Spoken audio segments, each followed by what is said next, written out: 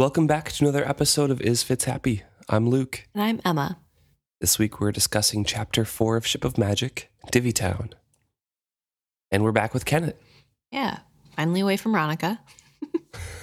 Finally. Yeah, I guess it was 3 weeks for us, but in between recordings.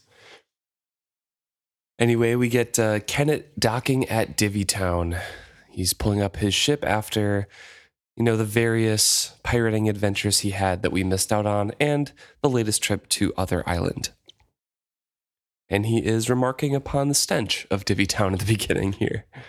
Yeah, so something about Kenneth is that he has really high standards for hygiene and order, which we'll get into a little bit more later, but especially bad scents seem to stick out to him more than everybody else. He is starting this chapter by dabbing lemon-scented oil on his mustache to try to be able to smell anything but the putrid stench of Divvytown. Yes, particularly the landscape kind of provides that unfortunate stench. It is very hidden, which is a boon to the pirates in that it's at the foot or accessible only by, one of the many rivers that are along this island. And you have to navigate very well and know what you're doing to get there. But it is very still water because it's so inland, and they dump all of their waste and everything, all over the place and in the water. So on a hot day, it smells to high heaven.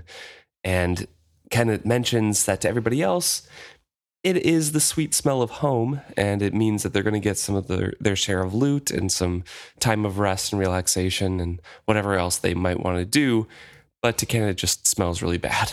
Right. He also mentions that in the winters, when it rains a lot, it does temporarily fix the stench of the area. It actually cleans out the area. However, it doesn't last for very long. And by the middle of summer, it's not a place that you would really want to be smelling. It's about as appealing as a chamber pot left out in the sun. Yes. So. He also goes on to explain that to dock there for more than a few days would be to invite rot on your ship hull. And also that there's only a couple, wells to drink out of that wouldn't give you the flux or fever or, anything bad. And Kenneth's remarking on what a terrible place this is, and yet he can look down on his crew and everyone is extremely happy to be home. Right. This is another layer of Kenneth kind of seeing himself as above others. It stems also from the view that his subordinates enjoy living in this filth. They don't mind the scent, and he's better than that. It just gives a sense of entitlement, I guess. I don't know if that's quite the right word, but he is very prim and proper, and this is not his favorite place, which, to be fair, doesn't sound like a place I would want to be staying for very long if it smelled like that. So, but it is his goal to be the king of this place. That is true. Yes. And he also makes, thinking of, his crew working hard for this and how beneath them they are. He's also thinking that, this time tomorrow or in a couple days, all of their hard-won loot would be gone. No one really saves anything here. And he's kind of lamenting on their economic choices as well. Aye, and before the sunup tomorrow, most of their hard-won loot would have passed into the hands of the soft innkeepers and the whoremasters and merchants of Divvytown. Kenneth shook his head pityingly and dabbed once more at his mustache with a lemon-scented handkerchief.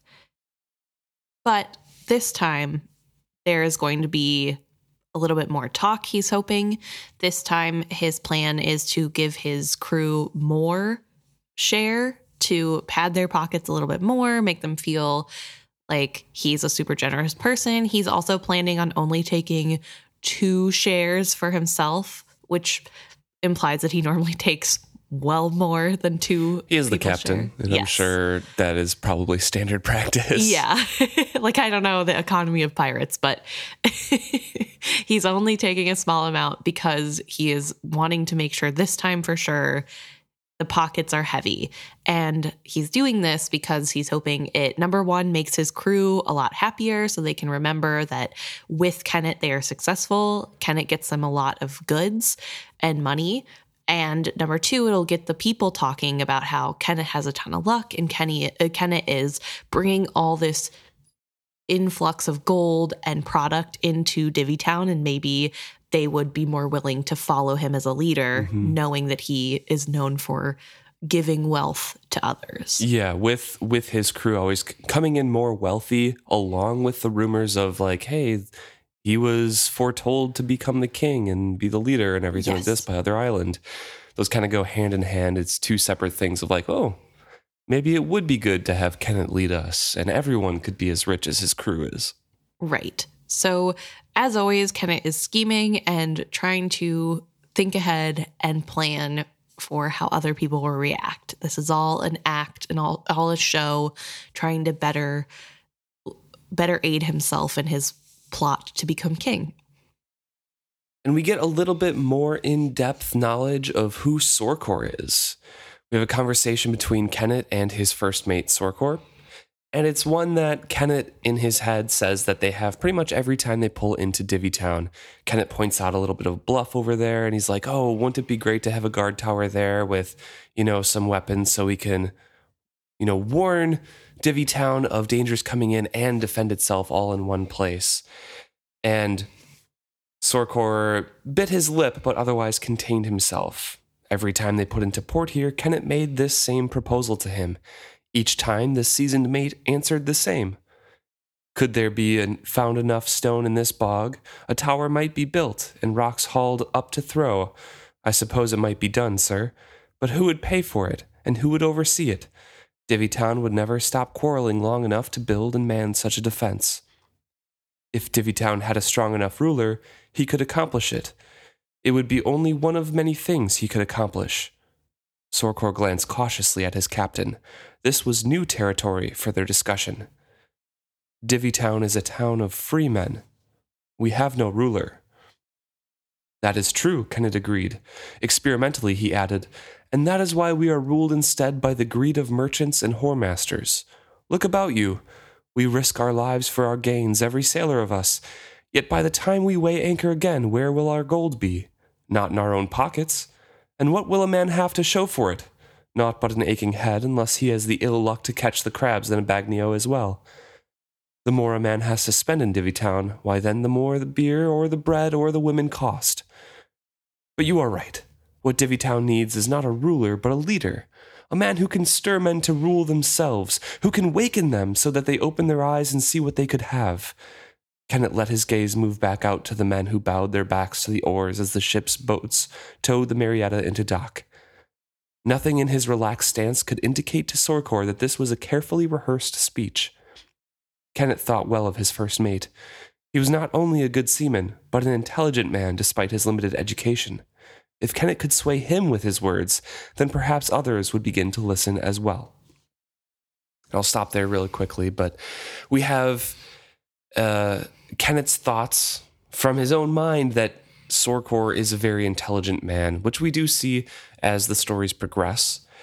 He does have his own thoughts and is capable of, coming to conclusion and critical thinking and everything like that. And Kennit holds him in high regard and high esteem. So he's practicing his speech or trying to convince Sorkor first because he's going to be one of the toughest hurdles to overcome. To say that, yes, these people who want to be free need a leader. Right. No, and it is really interesting because Sorkor, as far as we can tell, is intelligent. And I think there are other characters that Kennit come in contact with that he doesn't give the credit of being intelligent with, even though we may see bits of other people also having brains.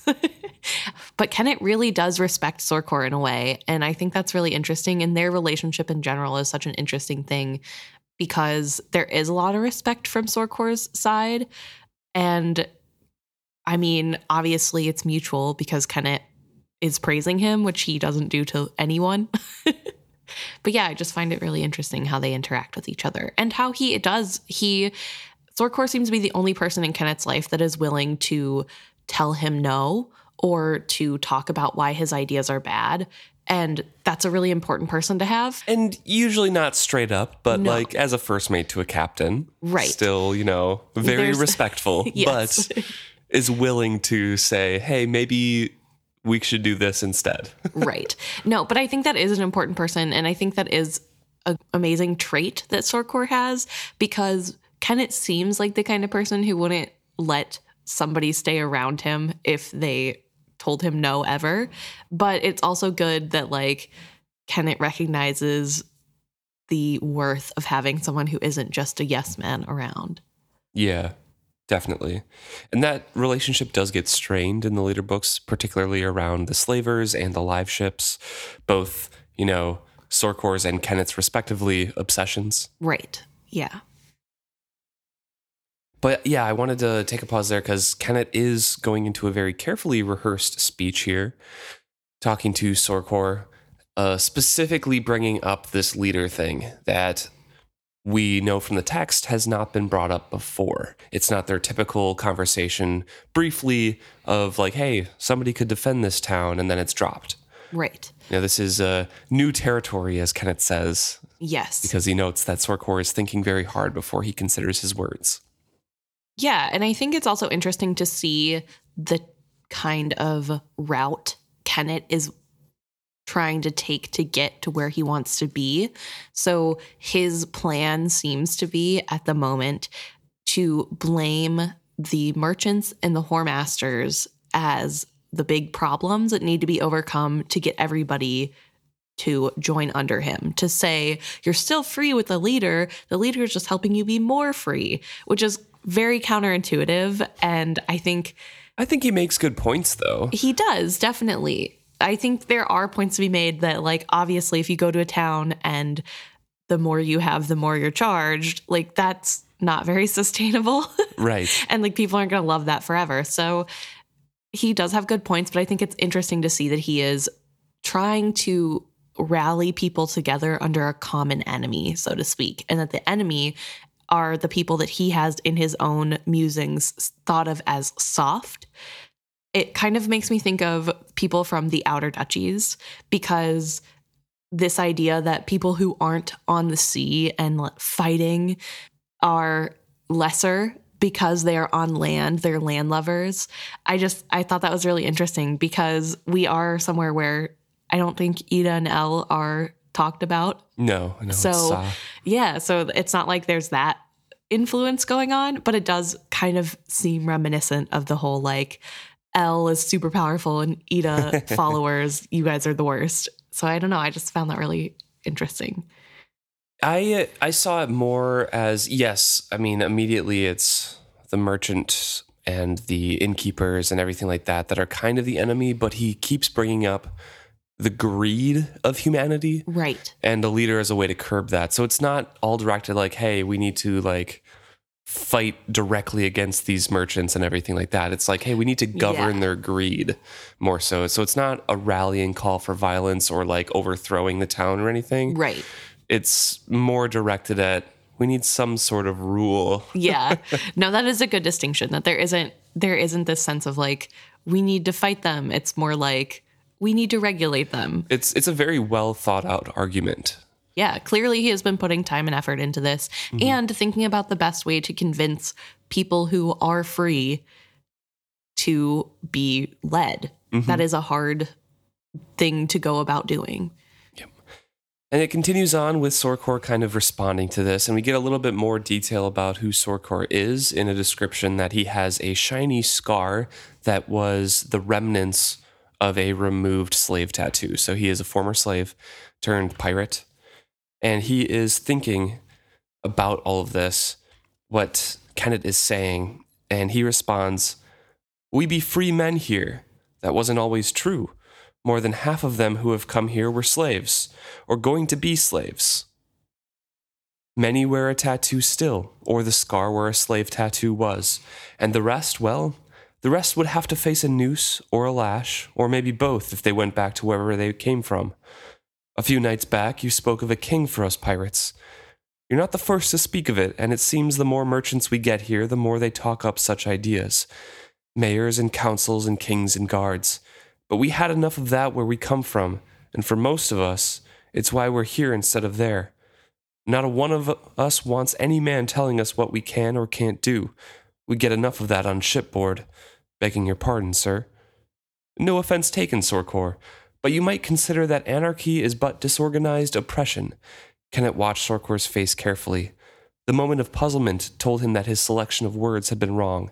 Obviously, he was going to need more practice at this persuasion. He smiled genially. Or so some would say. I have both more faith in my fellow man and a greater appreciation for simpler words.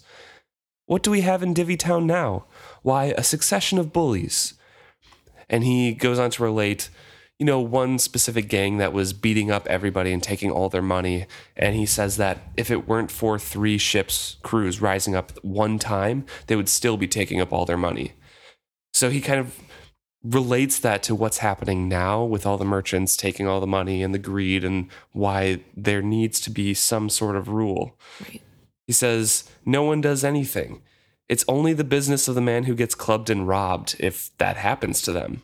Which it seems like is a pretty regular occurrence, that it's kind of a 50-50 in town, that if you pay for something and then go to the back room to receive that, then there's a 50-50 chance you will actually receive it or be clubbed and robbed. And he looks at Sorkor, and the mate's brow was furrowed, but he was nodding to himself. With an odd little thrill, Kenneth realized that the man on the wheel was paying as much attention to their words as to holding the ship steady. At any other time, Kenneth would have rebuked him. Now he felt a small triumph. But Sorkor noticed at the same moment his captain did, and he springs on the man and berates him and tells him to pay attention and to the ship and not to his better's words. Right. But Kenneth kind of leaves Sorkor in that conversation feeling a little bit good about himself, but also unsure because Sorkor is very adamant of like, hey, people don't want to be ruled. Yeah. We came from that, and that's why we became pirates, because we don't want that. Right. And what I think is really interesting about Kenneth as a character is that he has such a uncanny ability to flip a conversation to continue putting him in the best light. I think it's very 100%. It's very reminiscent of Regal to me. It kind of feels like we get a little bit of a look of how Regal was so good at his politicking, that we have Kenneth here who is realizing in the middle of his pre-planned speech, like, hey, this isn't the right direction. I need to flip it. And can do so in a way that turns everything on its head and makes it more understandable to everybody listening and making it a little bit more agreeable. Yeah, he's talking to his first mate and he's like, well, just, think about it this way. Anarchy is disorganized oppression. And he sees like the weird, confused look on Sorkor's face and he's like, but, some say that, but I have, I prefer simpler words. I really think it's impressive that he is able to do that it's flipped on a switch. He's like, okay, not right, next try, and can do that. That's a really big talent to have. And so it's really interesting to get to see the workings behind that. I also think that it's really interesting to bring forward the points of like, people come together for the greater good all the time. Like we've done it before as a group, and look at how well that turned out. Like people were getting robbed. Everybody knew if you went alone anywhere that before midnight you'd be robbed, and now that doesn't happen anymore.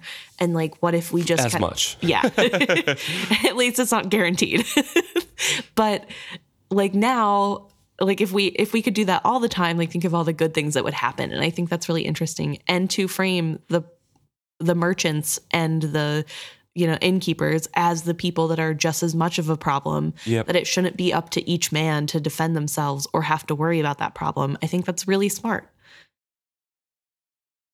It is. And they kind of separate, and Kenneth's kind of going over these arguments again, and he still needs to convince Sorkor it's not totally finished. They kind of leave on a iffy note, right? Slightly positive. Kenneth's feeling a little bit of triumph that the other sailor was also listening to him.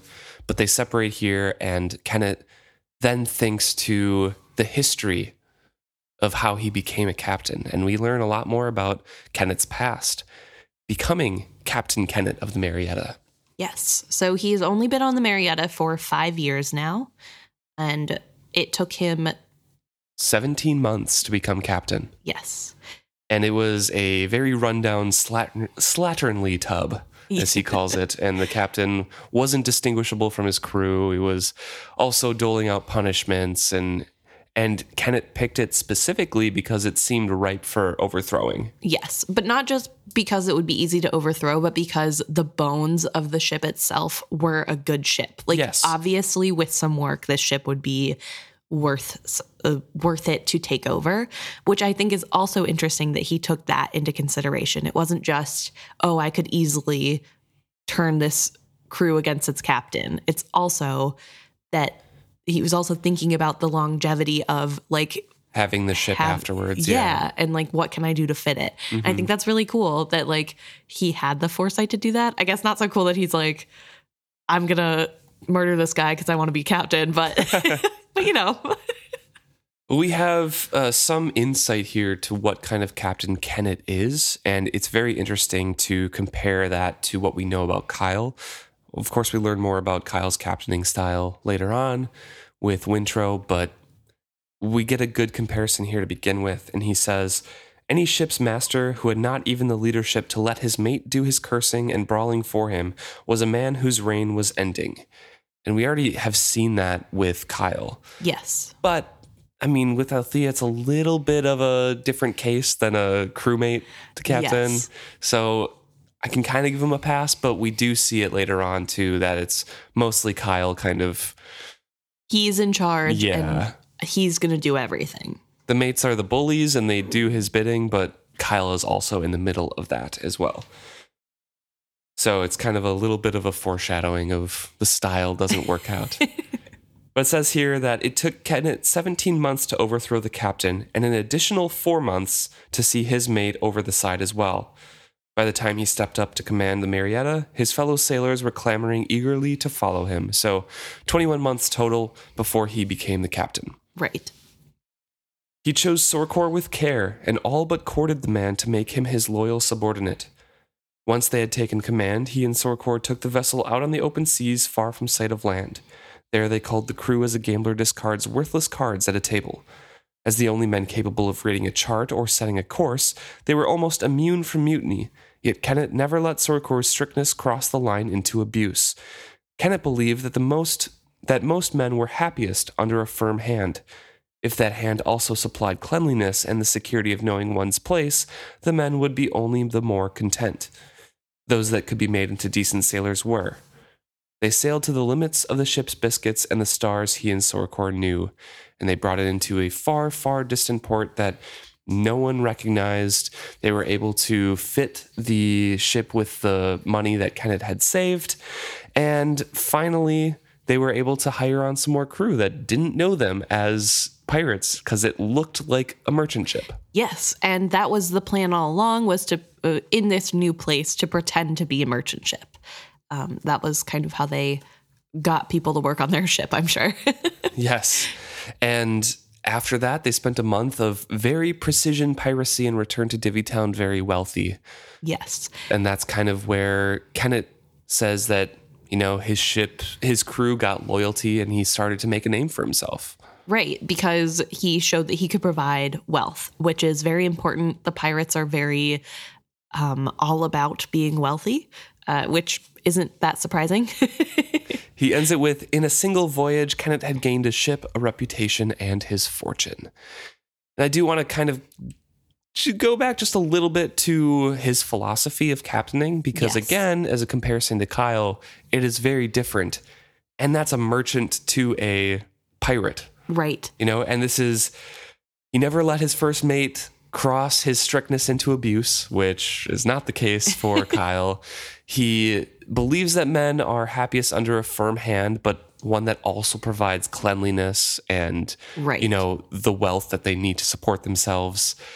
He has a very fair idea of how to captain.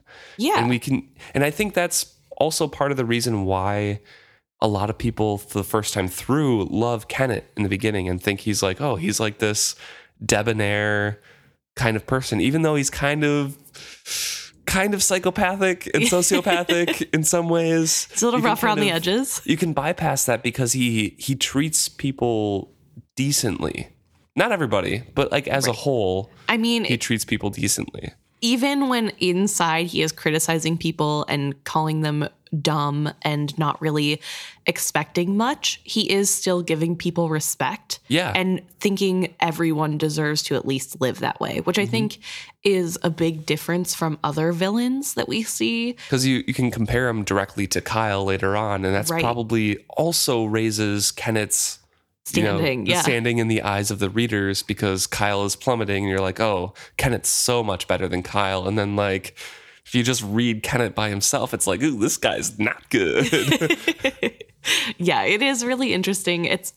It makes sense when you read him, how he has cultivated the following he has. It makes sense why people think he's charismatic. It makes sense why he is successful in what he does, because he is someone who is doing what looks best, which happens to actually be nice for people around him. So even though... And he is lucky.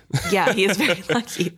But I think even though the intentions aren't necessarily the best, it's still working out really well for others. And so that's like an easy thing to be like, well, he's not that bad because at least he's treating people like human beings, even when he doesn't like them. And I don't know. I think that's really interesting about him. And I think that's probably why Sorkor respects him. As a former slave, Sorkor probably has a lot of prejudice that he's had to fight against forever. And here's Kennett coming in and respecting him for being smart and not really making anything of the fact that he was once a slave.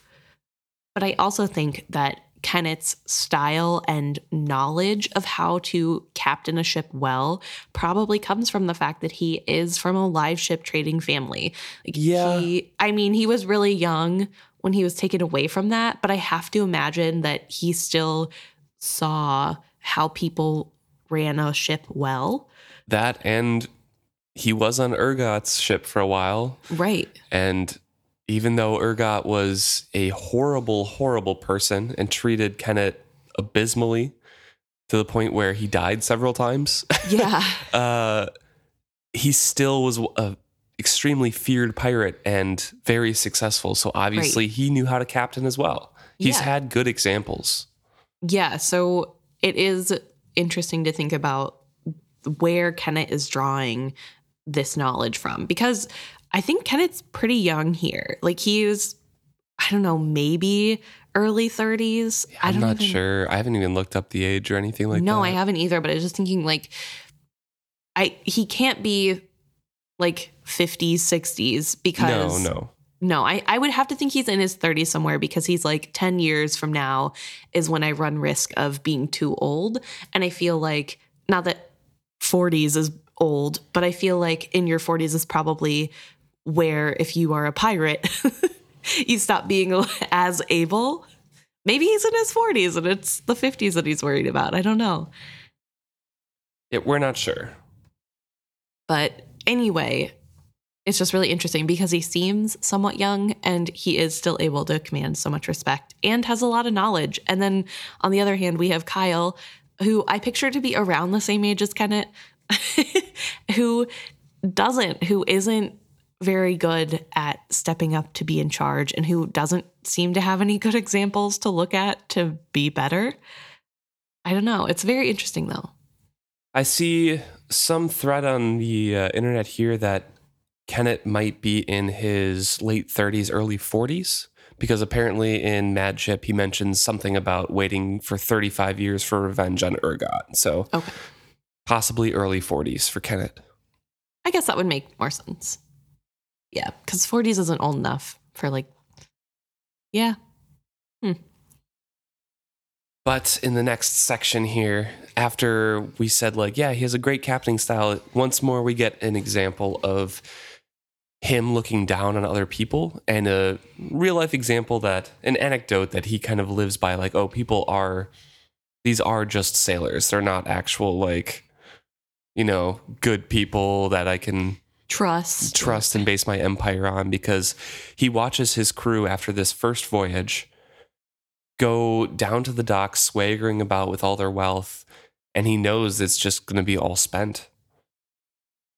Their plunder would be engulfed in Divvytown's maw in a matter of hours, and suddenly the immaculately clean decks and neatly sewn sails and crisp paint on the Marietta seemed as brief and shallow a triumph as his crew's wealth. He rebuffed Sorkor's companionship and instead spent their week in port drinking in the dimness of his cabin. He had never expected to be so disheartened by success. He felt cheated. It took him months to recover. He moved through that time in a numb blackness, bewildered by the hopelessness that had settled on him. Some distant part of himself recognized then how well he had chosen in Sorkor.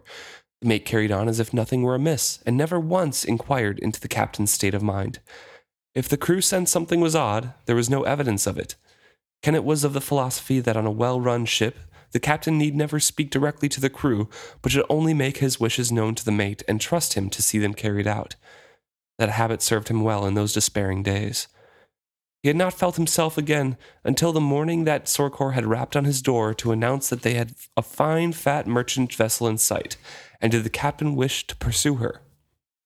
They not only pursued her, but grappled and boarded her, securing for themselves a fine cargo of wine and perfumes. Kennett left Sorkor in charge of the Marietta's deck, while he himself led the crew onto the merchant vessel. Up to that time, he had viewed battle and killing as one of the untidy aspects of his chosen career. For the first time that day, his heart caught fire with battle fury. Over and over again, he slew his anger and his disappointment, until to his shock there was suddenly no one left to oppose him. He turned from the last body that had fallen at his feet to find his men gathered in knots on the deck, staring at him in a sort of fascination. He heard not so much as a whispered remark, but the combination of horror and admiration in their eyes told him much. He thought he had won his crew to him with discipline, but that was the day when they actually gave him their hearts. They would not speak familiarly with him, nor ever regard him with fondness, but when they went forth to drink and carouse through Divvytown, they would brag of his strict shipboard discipline that marked them as men of endurance, and his savagery with a sword that marked them as a ship to be feared. So we have an example of Kennett falling into a extremely deep depression. Right. He has these black moods, as he calls them, and this is the first example that he can recall of that happening. Right. And I wonder if that's not necessarily true. I'm sure that this didn't just happen because things weren't as great as he thought they would be. I feel like Kennett has had such a dark life, such a hard upbringing, that it's no wonder that like he is prone to this depression. Right. I mean, not that you have to have a horrible life for that to happen, but it does explain why Kennett kind of gets so bad, I think. I think it's also really interesting that he has set up a system where, once again, his luck is able to show, or I guess he's able to show his luck. He had already put in place that he doesn't need to be there for his ship to run. Right. And so when he did fall into a dark depression, he was able to have nobody find out about it. That's super lucky as a pirate captain. Yeah. Like, you can't show weakness or else your crew could mutiny. And here he was, depressed, and his crews probably had no idea. And I don't know, I just think it's like really sad, but also a really good show of his luck again. Right. That and his good foresight in choosing Sorkor as well. Yeah. That he was able to say, you know what, something's wrong. I'll just let the captain figure it out and I'll take care of things. And he did. And Sorkor is very competent. Mm-hmm. I also find it really interesting that we see that the first time that the crew is giving their hearts to the captain is when he is slaying the ship that they're capturing. Or the people on the ship that they're capturing. And it really paints this really interesting picture where before this, I assume Kennett probably didn't really go over to the other side of the deck. No. And probably tried to stay away from bloodshed as much as possible because it's just kind of not something he's super into. But as pirates, that's probably something that most of them enjoy doing. That's probably part of it. And so wow, such stereotypes. Well, I would assume that like that shows that you're really tough or something, you Right, know? yeah. Maybe I shouldn't say that they like it, but like I mean, reputation is going to be a big thing for pirates too. Like, right, yeah. what Kenneth brings up afterwards is like when they went carousing and drinking everything, it showed them that they were a ship to be feared. Right. And that was a big thing for the crew. Yeah. And then they expected Kenneth to lead all of the parties over, and he does to other ships, but he does show mercy. Yes, he does show them that it's okay to show mercy every once in a while, because a lot of times you get more from showing mercy than you do from just killing everybody outright. And so I think that's really interesting too, that we see Kenneth kind of changing the culture of what it is to be a pirate. Because it is something that his crewmates didn't really agree with until they saw the money it put in their pockets. He says that satisfying greed in a pirate is usually enough to make them forget the loss of the blood. So I don't know. I just think it's really interesting how even though he's really down on himself because his crew didn't live up to his expectations, are not absolutely perfect, he still is able to change their minds about things. It's slow, but that's huge. And he then catches us up to the present, saying in the intervening years, he secured his little empire, basically got contacts in Chalced that would buy, questionably gotten goods, and also people that would give him tips on merchant ships and things like that. Yeah. Little, shady lordlings from Chalced. And he's started to fantasize a little bit more that those lords would actually give legitimacy to a free Pirate Isles sovereign nation. He then says, or he goes over again, what his goal would provide both sides, what the deal that he wants to happen is.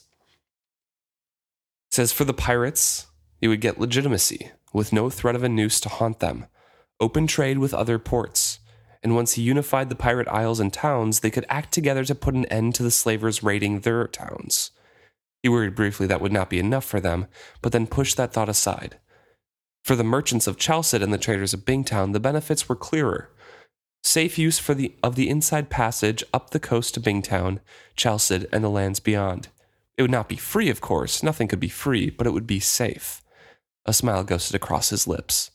They'd like that change.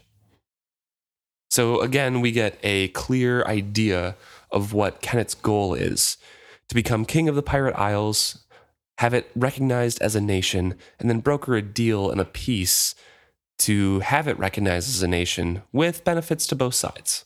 Right. And the hard part is he's not sure about the actual people of the Pirate Isles seeing it as enough of a benefit. Everybody else would, and he knows that that's going to be not as hard to get to go his way. It's just the people of the Pirate Isles, because like Sorkor said, these are people who chose to come here because they wanted to be free above everything else. Mm-hmm. Yeah, and they won't take kindly to the profession change either of being tax collectors rather than, pirates stealing the goods going through and just collecting fees. Right. I do think it is really interesting, though, because this is, I guess, going back a little bit, that Sorkor had mentioned that with the increase of merchants coming, that they were the ones bringing the idea that a ruler was needed. Right. Because I don't think people know that Kenneth's background is that he was part of a merchant family. Oh, no. So it is really interesting as rereaders that we know that that's probably where Kenneth got the idea. It's such a merchant mindset, a mindset of how can I make the most and how can I change the system to better benefit me. And I don't even mean that necessarily in a negative way. I just think that's like so interesting that you see the commonalities between Kenneth and merchants, even though he seems to disdain them and think less of them. There's still obviously some connection there. Because they're weak. But also, I think Kenneth is underestimating a little bit the people of the Pirate Isles, and it once again shows his luck of how he kind of stumbles into things that work out. Right. Of trading the slavers for chasing after a live ship with Sorkor. Having the whole Divvytown rally behind freeing slaves and establishing, freed slave nations and like cities and things like that really gets the people behind him to say like, hey, if we can broker this deal and I can become king and then no slavers will raid our towns, that's a huge thing.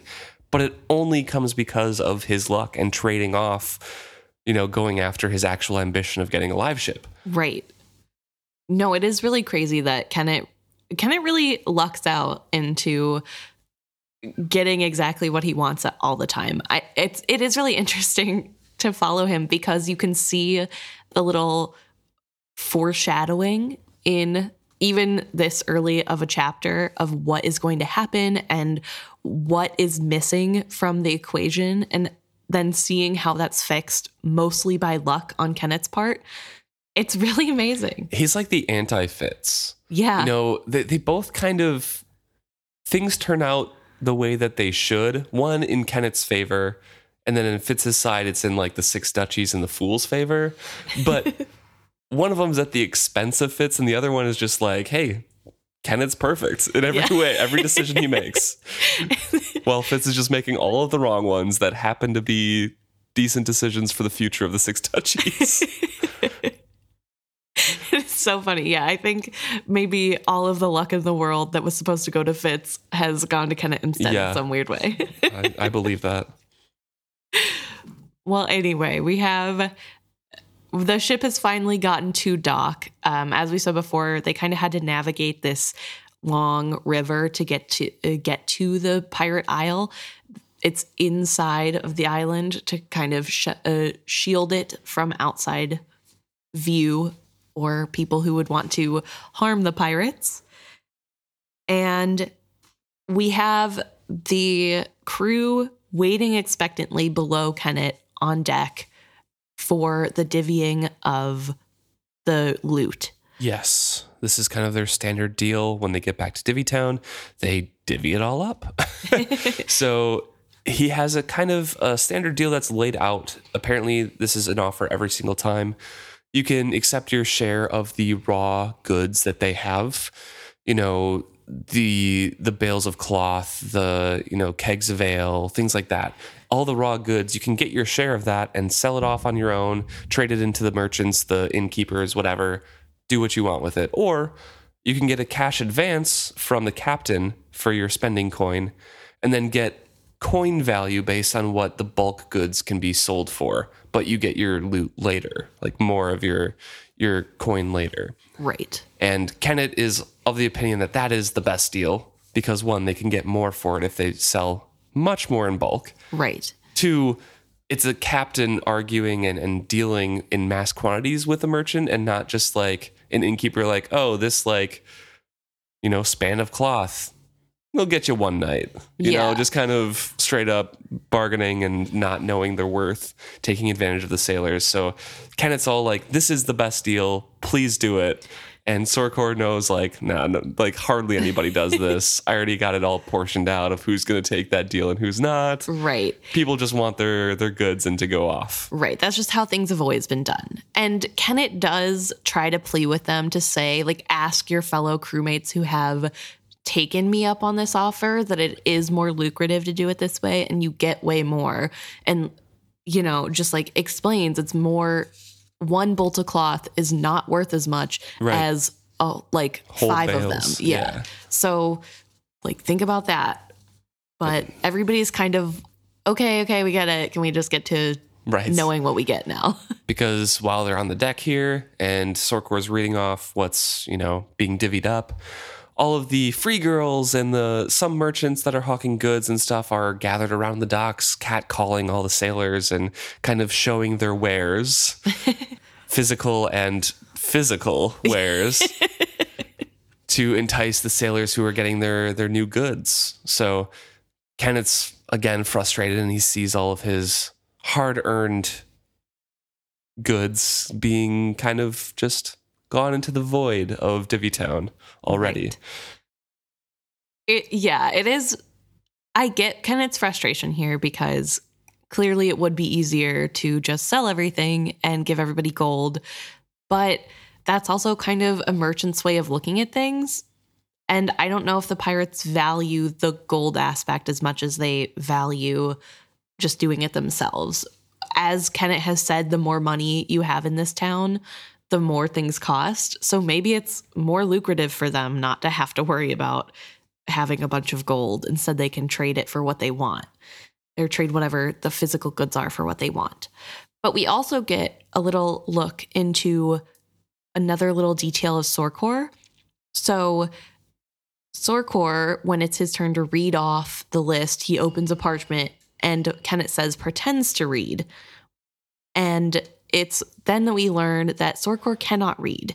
But he has an excellent memory. Yes, he has perfect memory and seems to be really good at mental math.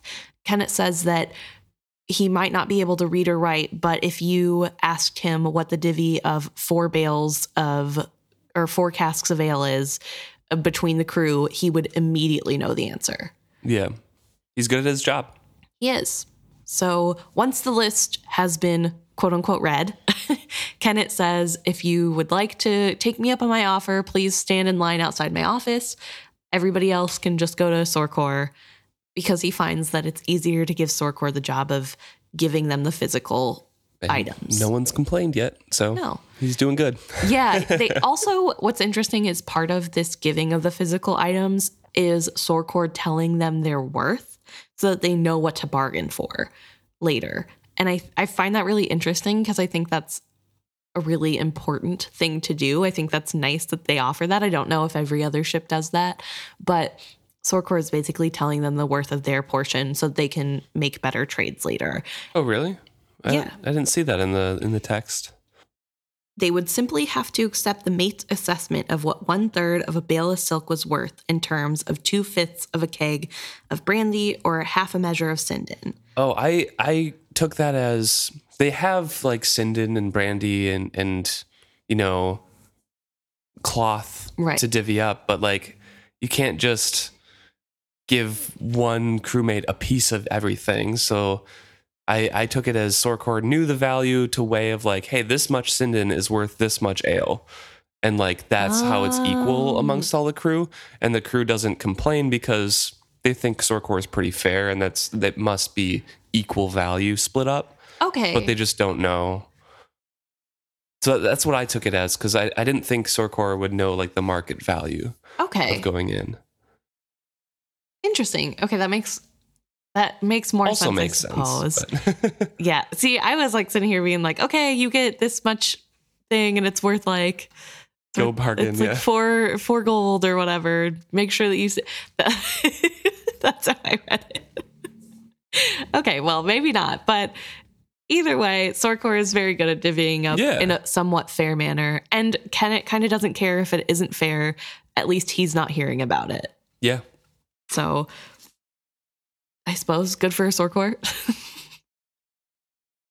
So all the divvying up happens. The giving out of, the cash advance from Kennit happens. And Kennit turns aside from all the bluster of the docks and everything and turns to Sorkor, who has already finished divvying out his portion as well to most of the crew. Kennit frowns slightly. The mate must have known in advance which men wanted their shares as goods and have already calculated what he would give them. Then his brow smoothed. It was more efficient that way, and that was ever Sorkor's way. Kennit offered him a pouch heavy with coin, and the mate took it wordlessly. After a moment, he rolled his shoulder and turned to face his captain. So, Sorkor, are you coming with me to change our cargo to gold? Sorkor took an embarrassed step sideways. If the captain doesn't mind, I'd sooner have a bit of time to myself first. Kennit concealed his disappointment. It's all one to me, he lied. Then he said quietly, I've a mind to turn off those men who always insist on taking their shares as raw goods. The more I have to sell in bulk, the better price I can get. What think you? And this is where it gets a little bit interesting, and we see some of the, the willingness to say no from Sorkor happens. Because he speaks up for those crew members. He says, it's their right, sir, to take their crew shares as goods if they choose. That's the way it's always been done in Divvytown. He weighs his words heavily before he goes on.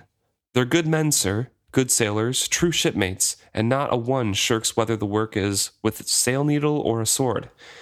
But they didn't become pirates to live under another man's rules, no matter how good for them that rule might be. With difficulty, he met Kenneth's eyes and added, "No man becomes a pirate because he wants to be ruled by another." His certainty increased as he added, "And we'd pay hell's own wages to try and replace them. They're seasoned hands, not scrapings from a brothel floor. The kind of man you'd get if you went about asking for men who'd let you sell their prizes for them wouldn't have the spines to act on their own. They'd be the kind as would stand back while you cleared another ship's deck and only cross when the victory was assured. You've won these men over to you, sir. They'll follow you. But you'd be wise to try to force them. You'd not be wise to try to force them to give up their wills to you. All this talk of kings and leaders makes them uneasy. You can't force a man to fight well for you." Sorkor's voice trailed off as he glanced suddenly up at Kenneth as if recalling to whom he spoke. A sudden icy anger seethed through Kenneth. "No doubt that's so, Sorkor. See that a good watch is kept aboard, for I won't be back this night. I leave you in charge." With no more than that, Kenneth turned and left him. He didn't glance back to read the expression on the mate's face. He'd essentially confined him to the ship for the night, for the agreement between them was that one of them would always sleep aboard when the ship was in port. Well, let him mutter. Sorkor had just crippled all the dreams that Kenneth had been entertaining for the last few months. As he strode across his decks, Kenneth wondered bitterly how he could be such a fool to dream it all.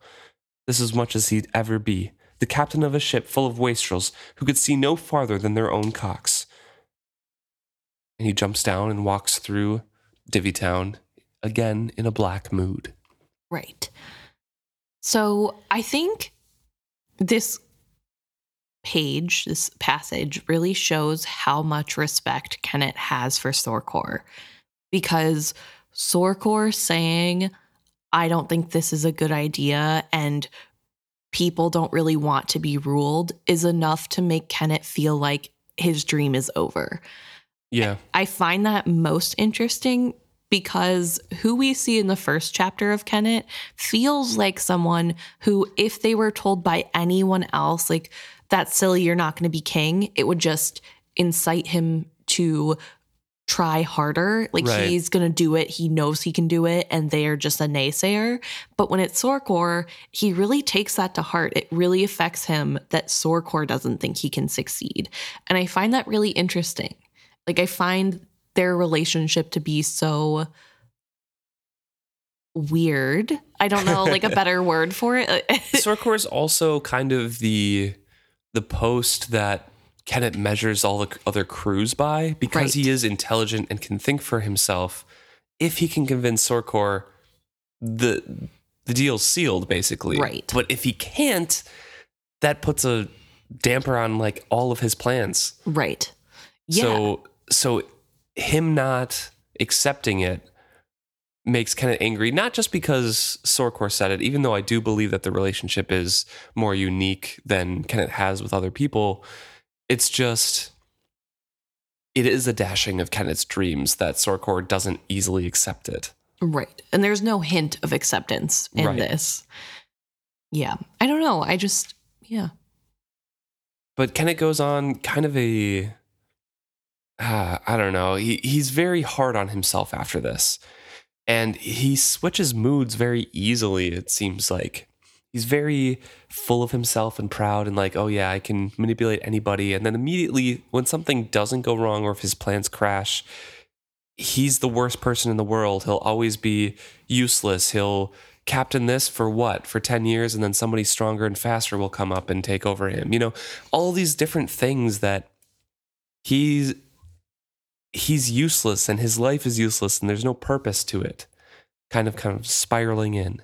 Right. It's really interesting. It honestly makes Kenneth a relatable character to me personally. Oh, yeah. I definitely have moments where like I'm really confident in myself where I can do stuff and then something will go wrong. And even if it's just like a little thing, sometimes that like causes me to like think in these terms of like, oh, I'm trash and like I can't do it. I'm so dumb. And I think it's really interesting to see a character also struggle with that, to see that internal struggle in a character who is otherwise so self-assured. Yeah. Like to the point where he's almost narcissistic in what he believes of himself.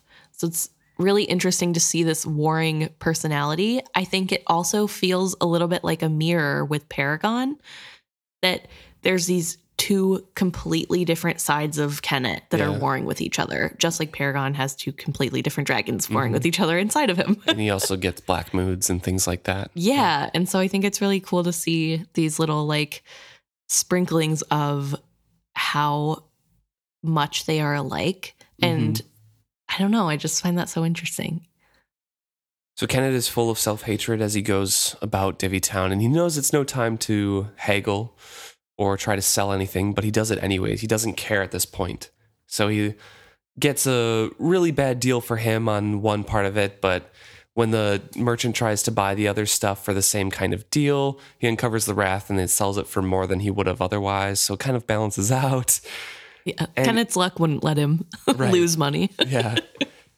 So he goes around and does all these things, and he's just thinking of all these, these self-destructive thoughts about how he wants to avenge himself on the world and just destroy it all because everything sucks.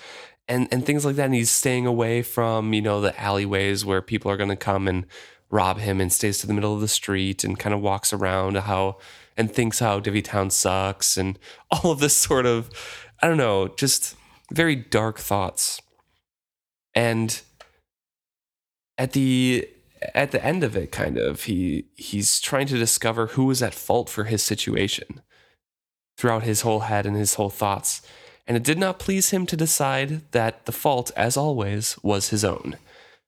So as you said, he just kind of has these spirals where he can't get over anything that he does wrong, or anything that goes wrong is his fault in some way. Right. I think it's also important to note that before this, it kind of seems as though the wind is going out of his sails. The anger is fading. Right now, he's angry that everything's going wrong. He's angry at everyone else. There's this mask of anger, and it says, as if recalling a forgotten appointment, it came to Kenneth that he was hungry and thirsty and tired and sad.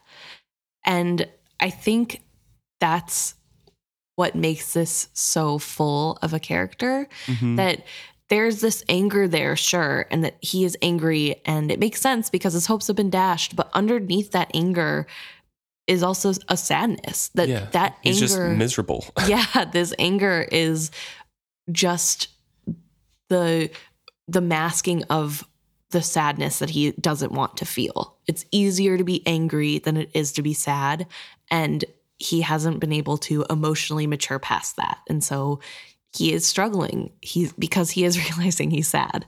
Mm-hmm. And his feet has carried him to Bettles Bagnio. Light leaked past the shutters in the low windows. Music sounded faintly from within, and the edged soprano of a woman singing. There were perhaps a dozen buildings in Divvy Town that were more than 1 story high. Bettles was one of them. White paint, tiny balconies, and a red-tiled roof. It looked like someone had plucked up a Chalcedean brothel and plopped it down in the mud in Divvy Town. So he's known here. He goes in past the 2 bravos guarding the door, and he's still in kind of a miserable mood. He notes that he's looking at them. They're kind of smirking at him, and he notes that they are idiots because they think that their strength is going to be enough forever. And he knows better that that's not enough. Mm-hmm. And I think that's really interesting. This is the underarching theme that everybody else is so dumb because they don't understand how quickly everything can change. Yep. And I think that this is mostly a trauma response. Yeah. I mean, clearly he's always trying to plan for the future and set things up. He's always thinking about the things that are going to go wrong and how to stop that from happening.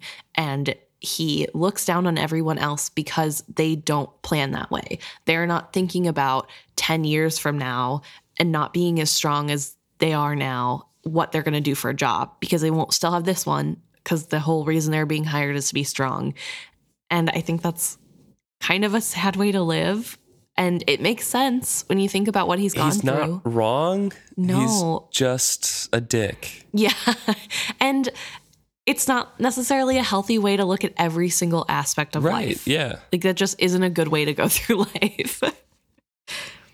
But he goes through the door, he goes in, and before he can even say that he is upset because he's not being seen to, Bettel, the owner of this brothel comes up to him to say, "Where have you been? You're late." And Kenneth talks a little bit about how there are a lot of different ladies everywhere. None of them really look at him except for two that seem to be new. Mm-hmm. And Bethel tells him that the woman that he wants, Etta, is gone because she can't wait all night for him. Yeah. She's like, you're not the only one who favors her. So she can't wait forever.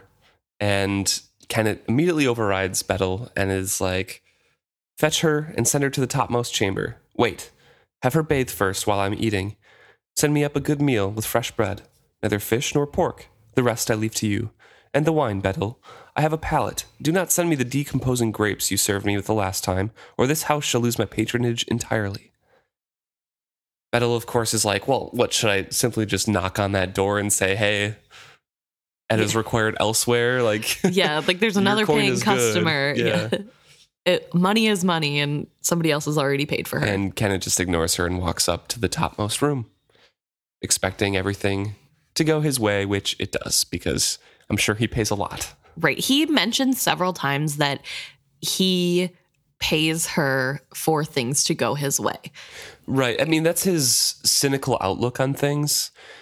It's basically like, yeah, I pay her to remember me and, you know, have all these things to my liking. Right. So he's not flattered by saying, oh, you're late, Kenneth. Why didn't you come directly here? We missed you. You know, all that sort of stuff. He's like, well, I pay her well enough. She should do those things. Yeah. She should miss me or whatever. Right. So it's just a cynical, like, transactional outlook on the merchants and the whorehouses and things like that. Right. No, and he also says that the fact that he knows that this is a gimmick is what makes it annoying. That otherwise he would probably feel flattered, but he knows it's just a gimmick. Definitely true, yeah. Very cynical. Per usual. But he gets up to his room, the topmost floor that does not share a wall with anything else, and he waits there. A serving man comes in, sets a fire for him.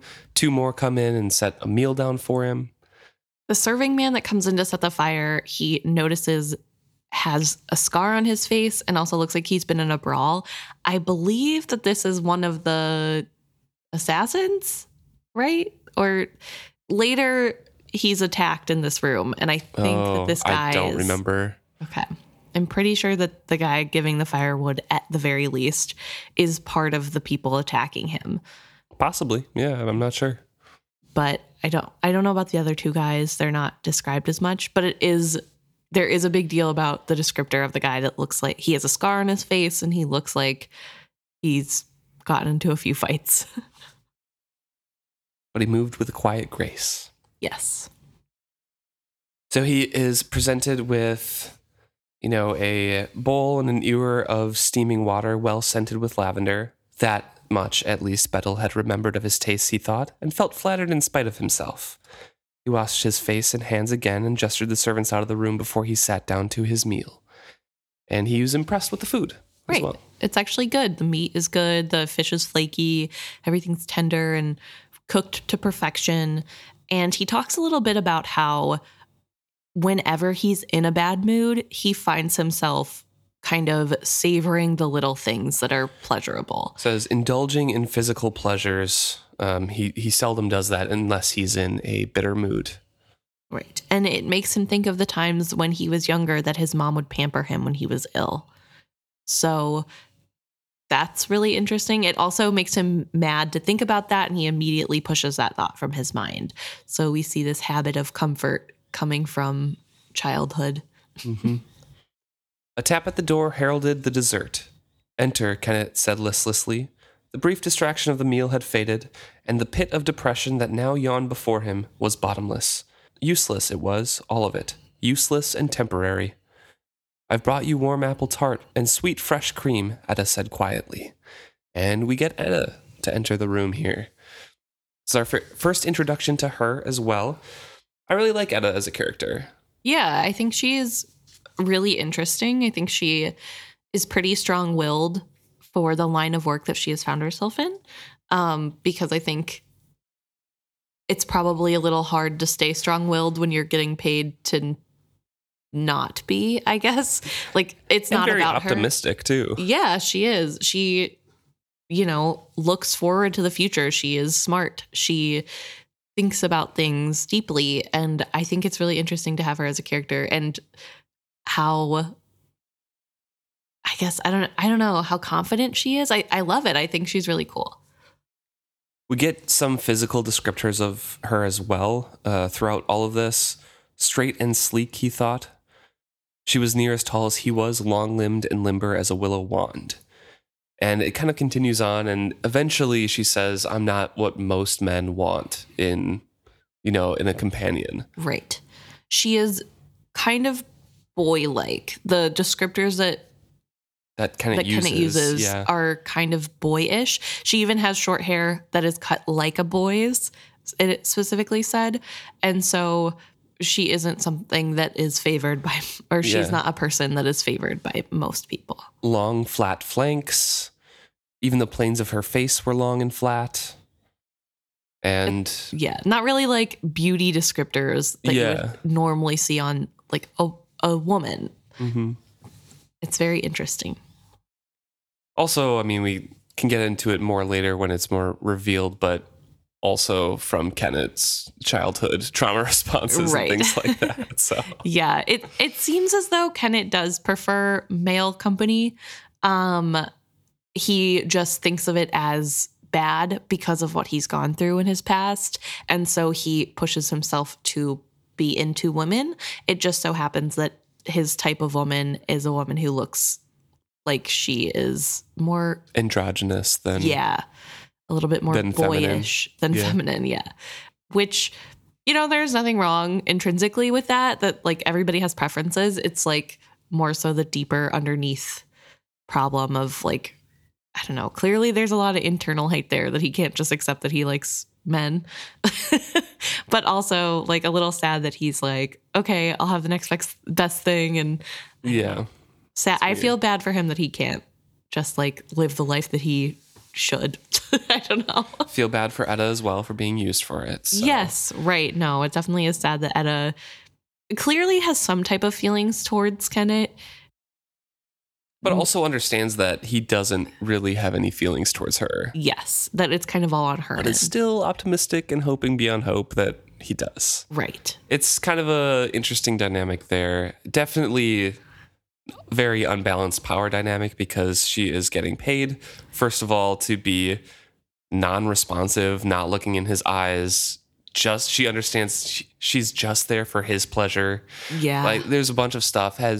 He has high demands again, we see, of cleanliness. He's washed his hands twice, demanded that she be washed and everything. And I don't know, it's very weird dynamic that they set up with Etta to have this still like fondness for Kenneth, but we do see a reason for that a little bit later when they have a conversation. Right.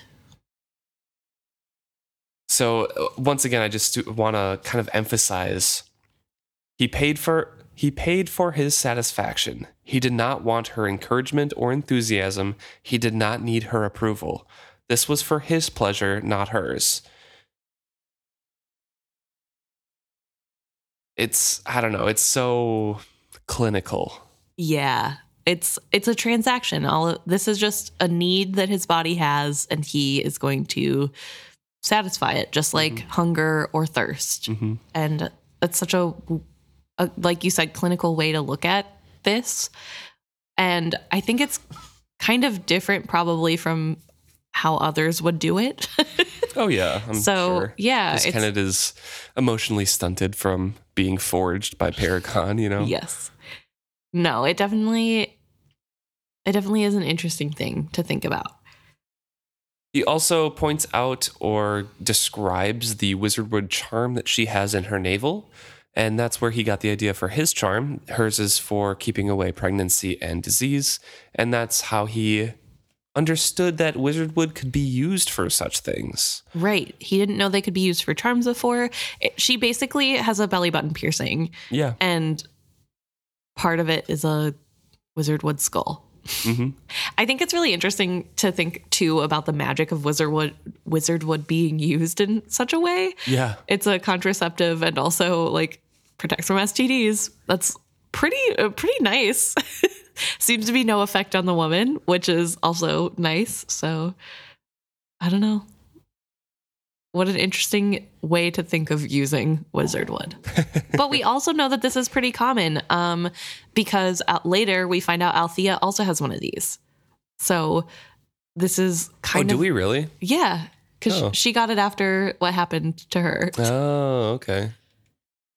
Yeah, so this has to be... I forgot about that. Yeah, so this has to be something that's kind of like a well-known secret among women, I would assume. Yeah, but also very expensive and also very probably hard to get unless you know the right people, because wizardwood is very protective. Yeah, and we know that they're very expensive because Etta has told Kennit that she has to pay part of half her wages. Yeah, half of her wages to the rental of this wizardwood charm. Yeah. Interesting. So he kind of, after he and Etta finish up, he goes and just eats dessert because it is transactional. And Etta starts to talk to him, and he's not really into that kind of thing. He doesn't want to talk. It's really interesting because he still answers her and doesn't like tell her to stop talking. Right. But in his head, it's all like, why is she talking? Like, yeah, like I wish you would stop, but this is the worst. Because it's really weird dichotomy in his brain, because he wants to keep it transactional, and yet he is such a lonely person that he wants some sort of companionship as well, but he can't admit it to himself, and he just wants to keep it surface level. Right. Like he felt disappointed that Sorkor wasn't going to come, sell the goods with him, because he wanted somebody with him, Right. There's this whole thing of like not telling Etta to stop talking to him, or keeping it at something, and always giving little hints of answering back and, maybe affection, just little things that just kind of string everybody along and doesn't let him indulge in being a friend to anybody. Right. But also wanting that, but then also not wanting it at the same time. It's really confusing and also heartbreaking that he is living this way. Like, that's not a way to live. That's not, I wouldn't wish that on somebody. I don't know. That's really sad. He is very confrontational in his responses, though. Yes, he's not saying don't talk to me, but the way he's talking to her is a little bit. Don't talk to me. Yeah. When you were late, I feared you were not coming. Do you imagine I care what you fear or think? Her eyes almost met his. I think you would care if I were not here now, as I cared when you were not here before. This is a stupid conversation. I do not care to continue it. She said. It didn't matter if she was agreeing or, just accepting his command. Right. Because she stopped talking either way. Right. And with the silence comes more misery. Yes. He starts thinking about how by this time people are probably already talking about the other island. He's a laughing stock of Divvy Town. He just knows that everybody is talking bad about him. He says, idiot dolt. By now, he was a laughing stock of Divvy Town. He could imagine their mockery in the taverns and inns. King of the pirates, they'd say, as if we want or need a king, as if we'd have him as a king if we did want or need one, and they'd laugh. Shame rose up to engulf him. He humiliated himself yet again, and as always, it was his own fault. He was stupid, stupid, stupid, and his only hope of surviving was in not letting anyone else know how stupid he was. And with that, we see how kind of broken Kennit is. He is spiraling. He is self-doubting. Last time we saw a chapter with Kennit, he was so self-sure. He has luck. You can't doubt luck or else the luck doesn't stay. Mm-hmm. Yeah. And here we have something not going the way he wanted to, and all of a sudden everything is horrible. I'm the dumbest person alive and everybody's going to know it, and there's no way for me to stop that. I can't believe I didn't just wait. It's so sad. Yeah. It's yeah. so sad. He's a broken man, and people are there trying to comfort him, and he just won't let them in. Etta pipes up and says, "Shall I come and rub your shoulders, Kenneth?" He turns to glare at her. Who did she think she was to interrupt his thoughts? "Why do you think I'd welcome that?" he demanded coldly. Her voice had no inflection as she observed. "You look troubled, weary, and tense. You think you can know those things by looking at me, whore?" Her dark eyes dared to meet his. A woman knows these things by looking at a man when she has looked at him often over 3 years. She rose and came to stand behind him, naked still. She set her long, narrow hands to his shoulders and worked at his muscles through the thin silk of his robe. It felt so good. For a time, he sat still and tolerated her touch on him, but then she began to speak as she kneaded at his knotted muscles. He tolerated it. Okay, Kenneth. No. A massage feels good. Come on. Everybody knows that it's great to get your shoulders massaged. And she speaks of missing him on long voyages and wondering if he's going to come back at all. And maybe, they could get a place on her own. Right. But I think what's important is that there's no hint of love here. No, yeah. This is, I need protection and you like me. Maybe we could work together. Yeah, she specifically says, "I think Bettel only keeps me on because of your preference for me. I am not what most men would wish for. Do you see how important that makes you in my life? Without you, Bettel would turn me out of the house and I'd have to work as a free girl. But you come here and you ask me for me by my name, and you take the finest chamber in the house for our use and always pay in true gold. Do you know what the others here call me? Kenneth's whore." She gave a brief snort of bitter laughter. "Once I would have been shamed by that. Now I like the sound of it." "Why are you talking?" Kenneth's voice cut her musings as harshly as a blunt knife. "Do you think I pay to hear you talk?" It was a question. She knew she was allowed to answer. "No," she replied in a low voice, "but I think that with the gold you pay Bettel, I could rent a small house for us. I would keep it tidy and clean. It would always be there for you to come home to, and I would always be ready and clean for you. I vowed there would never be the smell of another man upon me." "And you think I would like that?" he scoffed. "I do not know," she said quietly. "I know that I would like that. That's all."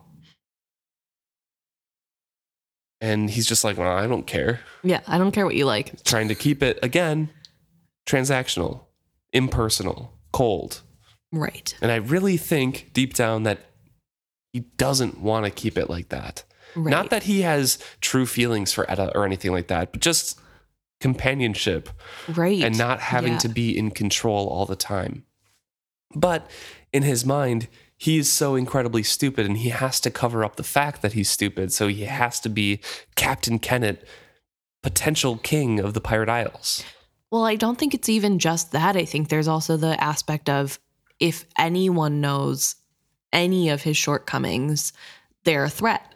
There's no way to be sure that she won't, if he lets Etta in, there's no way to be sure that she won't turn around and betray him. Right, yeah. That he cannot trust, that even for the niceness of having someone that would be a companion, he cannot trust them. He can't trust anybody enough. And I think that's so sad. That's such a hard way to live, to just keep everyone out constantly because you can't trust that you would live otherwise. Right. Very sad. Very sad. But in hearing that Kenneth doesn't care, Etta kind of starts crying. Yeah. I think more so at the fact that she had put a lot of hope into not needing to be here. And she does make a good point. If he's going to pay all that gold anyway, he might as well buy a place for her to stay. And then he doesn't have to worry about anyone else being with her. And so I don't know, like I get it from her point of view of I have a safe place to stay. And from his point of view, or like why from his point of view, it would be a good deal. And I think she had thought that he would react a little bit better than he did. Mm-hmm. And when he doesn't and says, I don't care, and doesn't really make a move to make this happen, she is suddenly overcome with grief. Like she's crying. This isn't a good time. And Kenneth gets upset because, you know, like he can't stand seeing her cry and he doesn't want her. She's ruining the mood. This isn't a companionship. He shouldn't have to comfort her. This was not why he bought a whore. He bought a whore to avoid all this. Damn it, he had paid. Which is not how people work. Right. Yeah. You can't just not be human. You can just be a robot because somebody paid you to be a robot, I guess. I don't know. There's too many human emotions.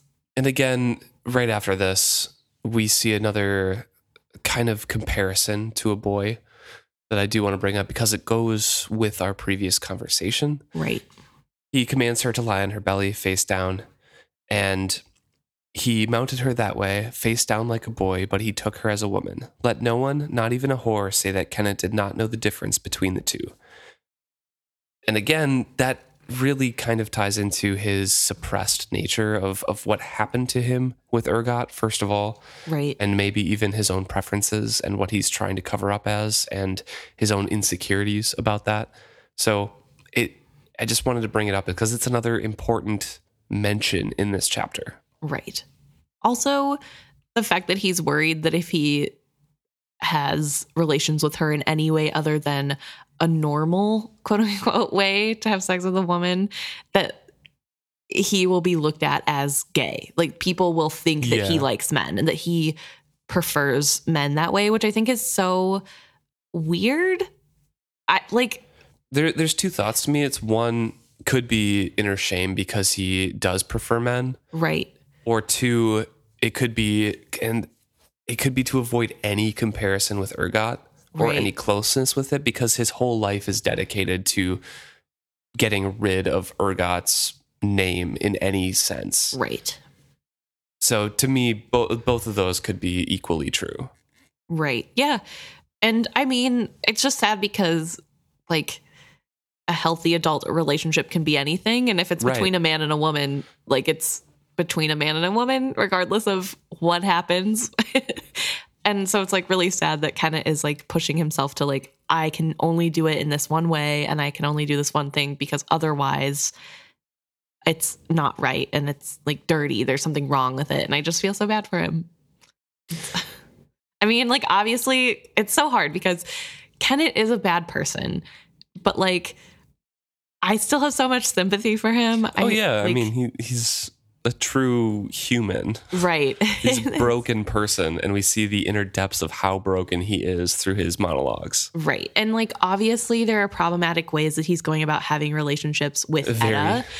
However, I think that there is sort of this, like, expectation that comes along with Etta's profession. And I think that, like, that makes it a little bit different than what he does later on because Etta is coming into this as a contract and it seems like she is okay with her job and doing this job in the way that she is. And, like, I don't know, it's really hard. It gets into a dicey area because, like, in a place like Divvytown, what kind of work would there have been for a woman? And, like, is she backed into this corner? Right. Like, we don't know any of those details, but from what we know of Etta, it seems that she is okay with this situation. She's okay with the arrangement as it is right now. Yeah. And so I think if we take it like that and we talk about it like that, like, she's an adult woman and she's making her own choices and sex work is work. So she's just doing her job. I think that, like, it's okay to look at these scenes from that perspective. This isn't, although the way he is interacting with her is problematic and strange, it's not necessarily as bad as it seems because it is a contractual thing. Right. So I don't know. It's very hard to talk about, especially because we do not want to, like, be too vulgar on this podcast. But yeah, we also see, again, some peeking through of humanity of Kenneth here. Right. Which is, like, kind of what we're talking about. Yeah, he is a terrible person, but, you know, he has self-shame for how things are turning out, too. Right. Because he hears the near noiseless weeping of the woman beside him, and that troubles him. The disturbance he felt at it combined with his earlier shame and self-disgust. What was the matter with her? He paid her, didn't he? What right did she have to expect any more than that from him? She was, after all, just a whore. It was the deal they had made.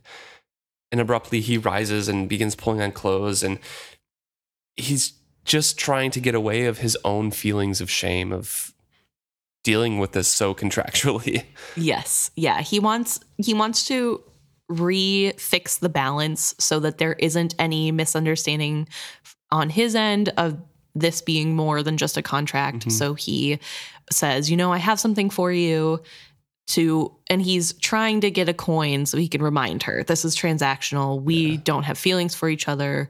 This is all this is about. Yeah, and ignoring her pleading to stay and I'm sorry, like I didn't mean to do this, like please don't go.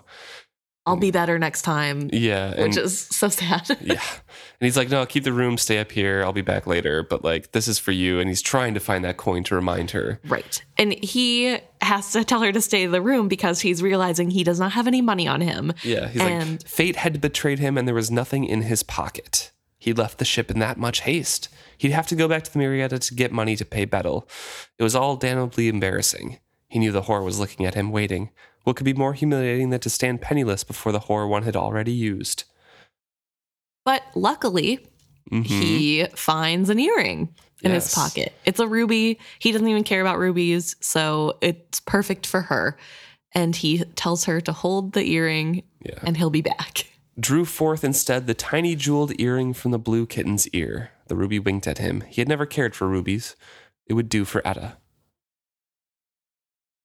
So he wants to go back to the ship, get money, also walk off this black mood, try to fix the relationship between he and Etta, who he paid for, and try to like get the power balance back and his mindset correct. Right. And he has to go back to the ship anyways because he obviously forgot his money. It wasn't in his pocket. Yes. And he can't believe he would forget something. Again, this like goes into his little pity party of like, oh, I'm so dumb and stupid and this is the worst. But, he's going to try to save face about it. He tells Bettel, keep everything the way the room and the whore as they are. I'll be back. I want them for the whole night. And keeps going. And then it says he was well down the street before he felt his purse thudding against his left pocket. Ridiculous. He never kept it there. He thought of going back and paying Bettel off right now, but decided against it. He'd only look like a fool if he went back now saying he changed his mind. A fool. The word burned in his mind. And previously in the chapter, we kind of skimmed over it. He was thinking about how stupid he was and he was going to be the laughing stock. But because of that, he would also thought about the charm that he had. And, everyone was going to think that he was so stupid for having that too, beating the other island and whatever. No one really knows about it, but that's what his spiral had. Yeah. He also was talking about how dumb he was for even paying for it because it hasn't done anything. It hasn't worked since Other Island. Yeah. But now, once he did that and he's alone walking down the street, it says that was likely the only bit of treasure ever carried off from the other's island, and you gave it to a whore. So, he demanded, bringing the small face up to his own to stare at it. So perhaps you do have both luck and wisdom. The tiny face smirked at him. Perhaps. What do you mean by that? But the wizardward charm did not speak again that evening, not even when he flicked his forefinger against its face.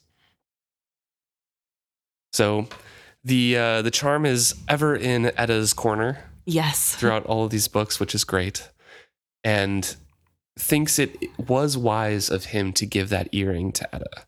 One, because it does win her over to Kenneth's side. Right. Basically, it's basically saying, from her perspective, why would I ever want a whore be waiting on me, whatever, I pay for you, don't do anything, and then like, here's a little gift I got you. Yeah. Like, here's a jewel earring that's really expensive, like whatever. But yeah, I think that is really interesting that like even from the start, Kenneth's a sun deer. Yeah, he has some sort of like rallying for Etta. And it does make me wonder, because this talisman is supposed to be Kenneth, it's Kenneth's essence, it's Kenneth's likeness, if this shows a little bit deeper of Kenneth's actual feelings, because Kenneth has been trying to stay away from feelings for so long that I wonder if this version of him is the more honest, I guess. Yeah. And that like there is some love there for Etta. There is some like affection of some type there is, I guess, some level of respect. I don't know. I don't know if I'd go that far, but, maybe that's a sign. Yeah. I don't know. It's the dead of night, and he is in an even worse mood at this point, thinking he's worse than useless, and he goes to a tattoo parlor. Not just any tattoo parlor, Ivro's parlor. Yes, Ivro's, who is an exceptional artist. He is well known for being an amazing artist. Yes, and it's the middle of the night. He wakes him up and says, "Hey, I want a tattoo." And Ivro is like, "Why should I waste my time? Take your trade elsewhere to a dolt with some needles and ash who doesn't give a damn about his work. Then when you have it burned off the next day, you won't have destroyed anything worth having. I'm an artist, not a whore." Kenneth is exceptionally angry and says, "I paid for it and I did what I wanted with it. Understand?" And the artist understands and says, "Okay, fine. I'll give you a tattoo," but Kenneth knows that he's going to make it as painful as possible as well. Right. And he also makes a comment, artists and whores, gold always bought them. An artist was no more than a whore who had been well paid. Which I think is really interesting. It's just, again, him looking down on other people and like, see, I can buy anything with gold. More cynical. Yeah. Which probably is coming from the fact that the artist literally just said, "I'm not a whore, you can't buy me." And then right. He does anyway. But the artist is setting things up. He's lighting the candles, getting the studio set up, and asks Kenneth where and what. Kenneth says, "The nape of my neck," and softly, "and another." "Another what?" Ivro asked testily. He was already drawing up the table beside him. Tiny pots of brilliant inks were arrayed on it in precise rows. He placed a taller stool behind Kenneth's and sat upon it. "An other," Kenneth repeated, "like from the other island, you know what I mean?" "I do," Ivro says harshly. "It's a bad luck tattoo, and I'm more than happy to drill it into you." And that's what Kenneth wants. He says earlier, pain and perfection. It was the only path to redemption he knew. And if he ever needed to make a reparation to his luck, it was tonight. So this is something that Kenneth does regularly. He gets a tattoo and then he burns it off the next day. Right. He cleanses the sin from himself, basically. It's like a horrible, horrible cycle that he has got into his head makes him lucky again. That if something goes wrong, he has to pay for the sin. Right. And he pays for it by getting a tattoo. And the tattoo artist is like, "Didn't you like them? Like, you paid for them." Were they? I know my work is good. I know they looked good. Yeah, I worked hours on them. You paid well. Didn't you like them? And Kenneth's like, "Yeah, I liked them fine, but I liked them better burned off." And Ivro just says, "You're a madman." But his voice was distracted. Kenneth was nothing to him anymore. Not a man, not an enemy. Only a canvas for his passionate work. The tiny needle drilled in over and over. His skin twitched with pain. He heard Ivro expel a tiny breath of satisfaction. It was the only way, he thought to himself, the only way to expunge the bad luck. Going to the other's island had been a bad decision, and now he had to pay for it. 1,000 jabs of the needle, and the stinging freshness of the new tattoo for a day. Then the cleansing agony of the hot iron to burn the mistake away, and make it as if it had never happened, to keep the good luck strong. Kenneth told himself as he knotted his hands into fists. Behind him, Ivro was humming to himself, enjoying both his work and his revenge. Just a weird quirk of Kenneth's. Yeah. And it seems as though he's only ever done this 2 other times, from what we can tell. At least there are 2 burn scars on his back. So I guess there could be some other places. Could be others, but yeah. Yeah. So kind of struggling. But it's an interesting look into his mind and how he views relationships and how he views himself, unfortunately. Right. Yeah. And an introduction to Edda and more of Sorkor, which I thought were very valuable parts because they become big characters. Right. Yeah. And we get to see the growth between them being Edda being someone who's a little bit has a little bit less agency and a little bit less security in herself and who she is, and obviously growing into a much more confident person who becomes Queen of the Pirate Isles, and Sorkor being someone who is kind of adamantly opposed to what Kennit is trying to do and eventually is swayed to join him in his cause. Yeah, definitely. So definitely an interesting look at Kennit, a hard chapter. There's a lot of stuff that happens that's really sad and harmful. Right. It is a good look at Kennit as a character. I think it does also make him more sympathetic. But yeah, there's obviously a lot that's going to happen in the future. There's going to be a lot of change, a lot of growth from everyone. I don't know. Thank you so much for tuning in this week. If you have any thoughts on Kennit's psyche or his relationships or anything like that, or the book so far or the trilogy as a whole, please let us know. isfitzhappy@gmail.com. We try to read those every once in a while. And you can message us directly at Facebook, Instagram, or Twitter. Our handle is isfitzhappy on all three of those.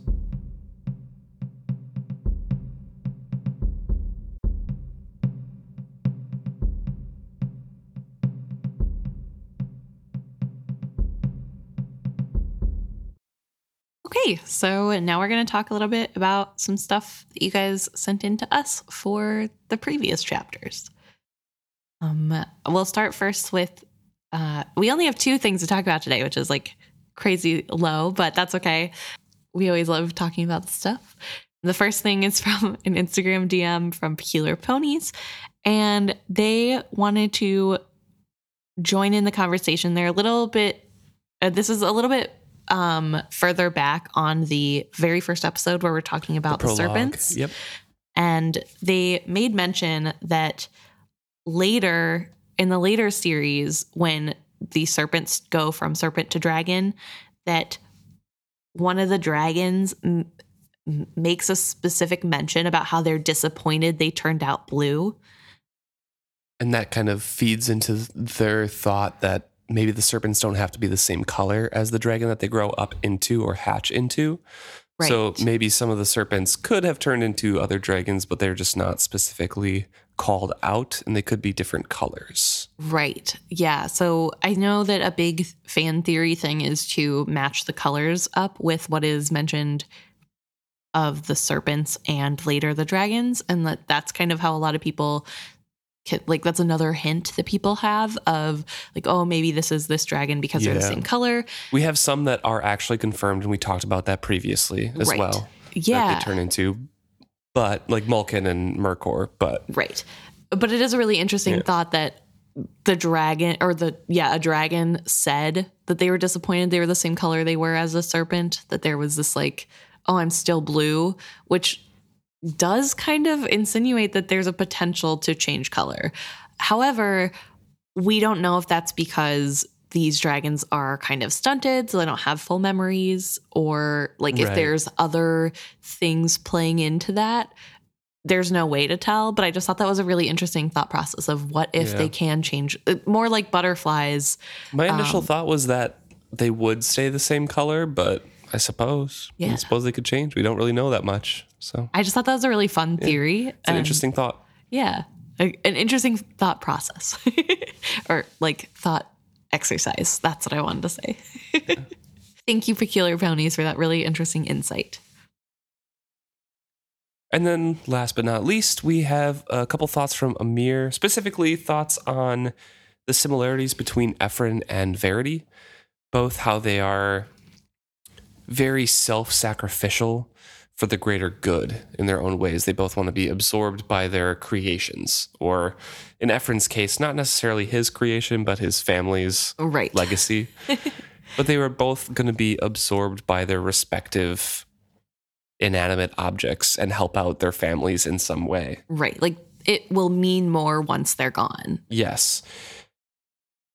Quote, he's obsessed with being consumed and serving his loved ones through death, in my opinion, exactly the same way as Verity, almost expiring and being so obsessed with rising as a dragon and saving his family that he cannot notice Ketrikin.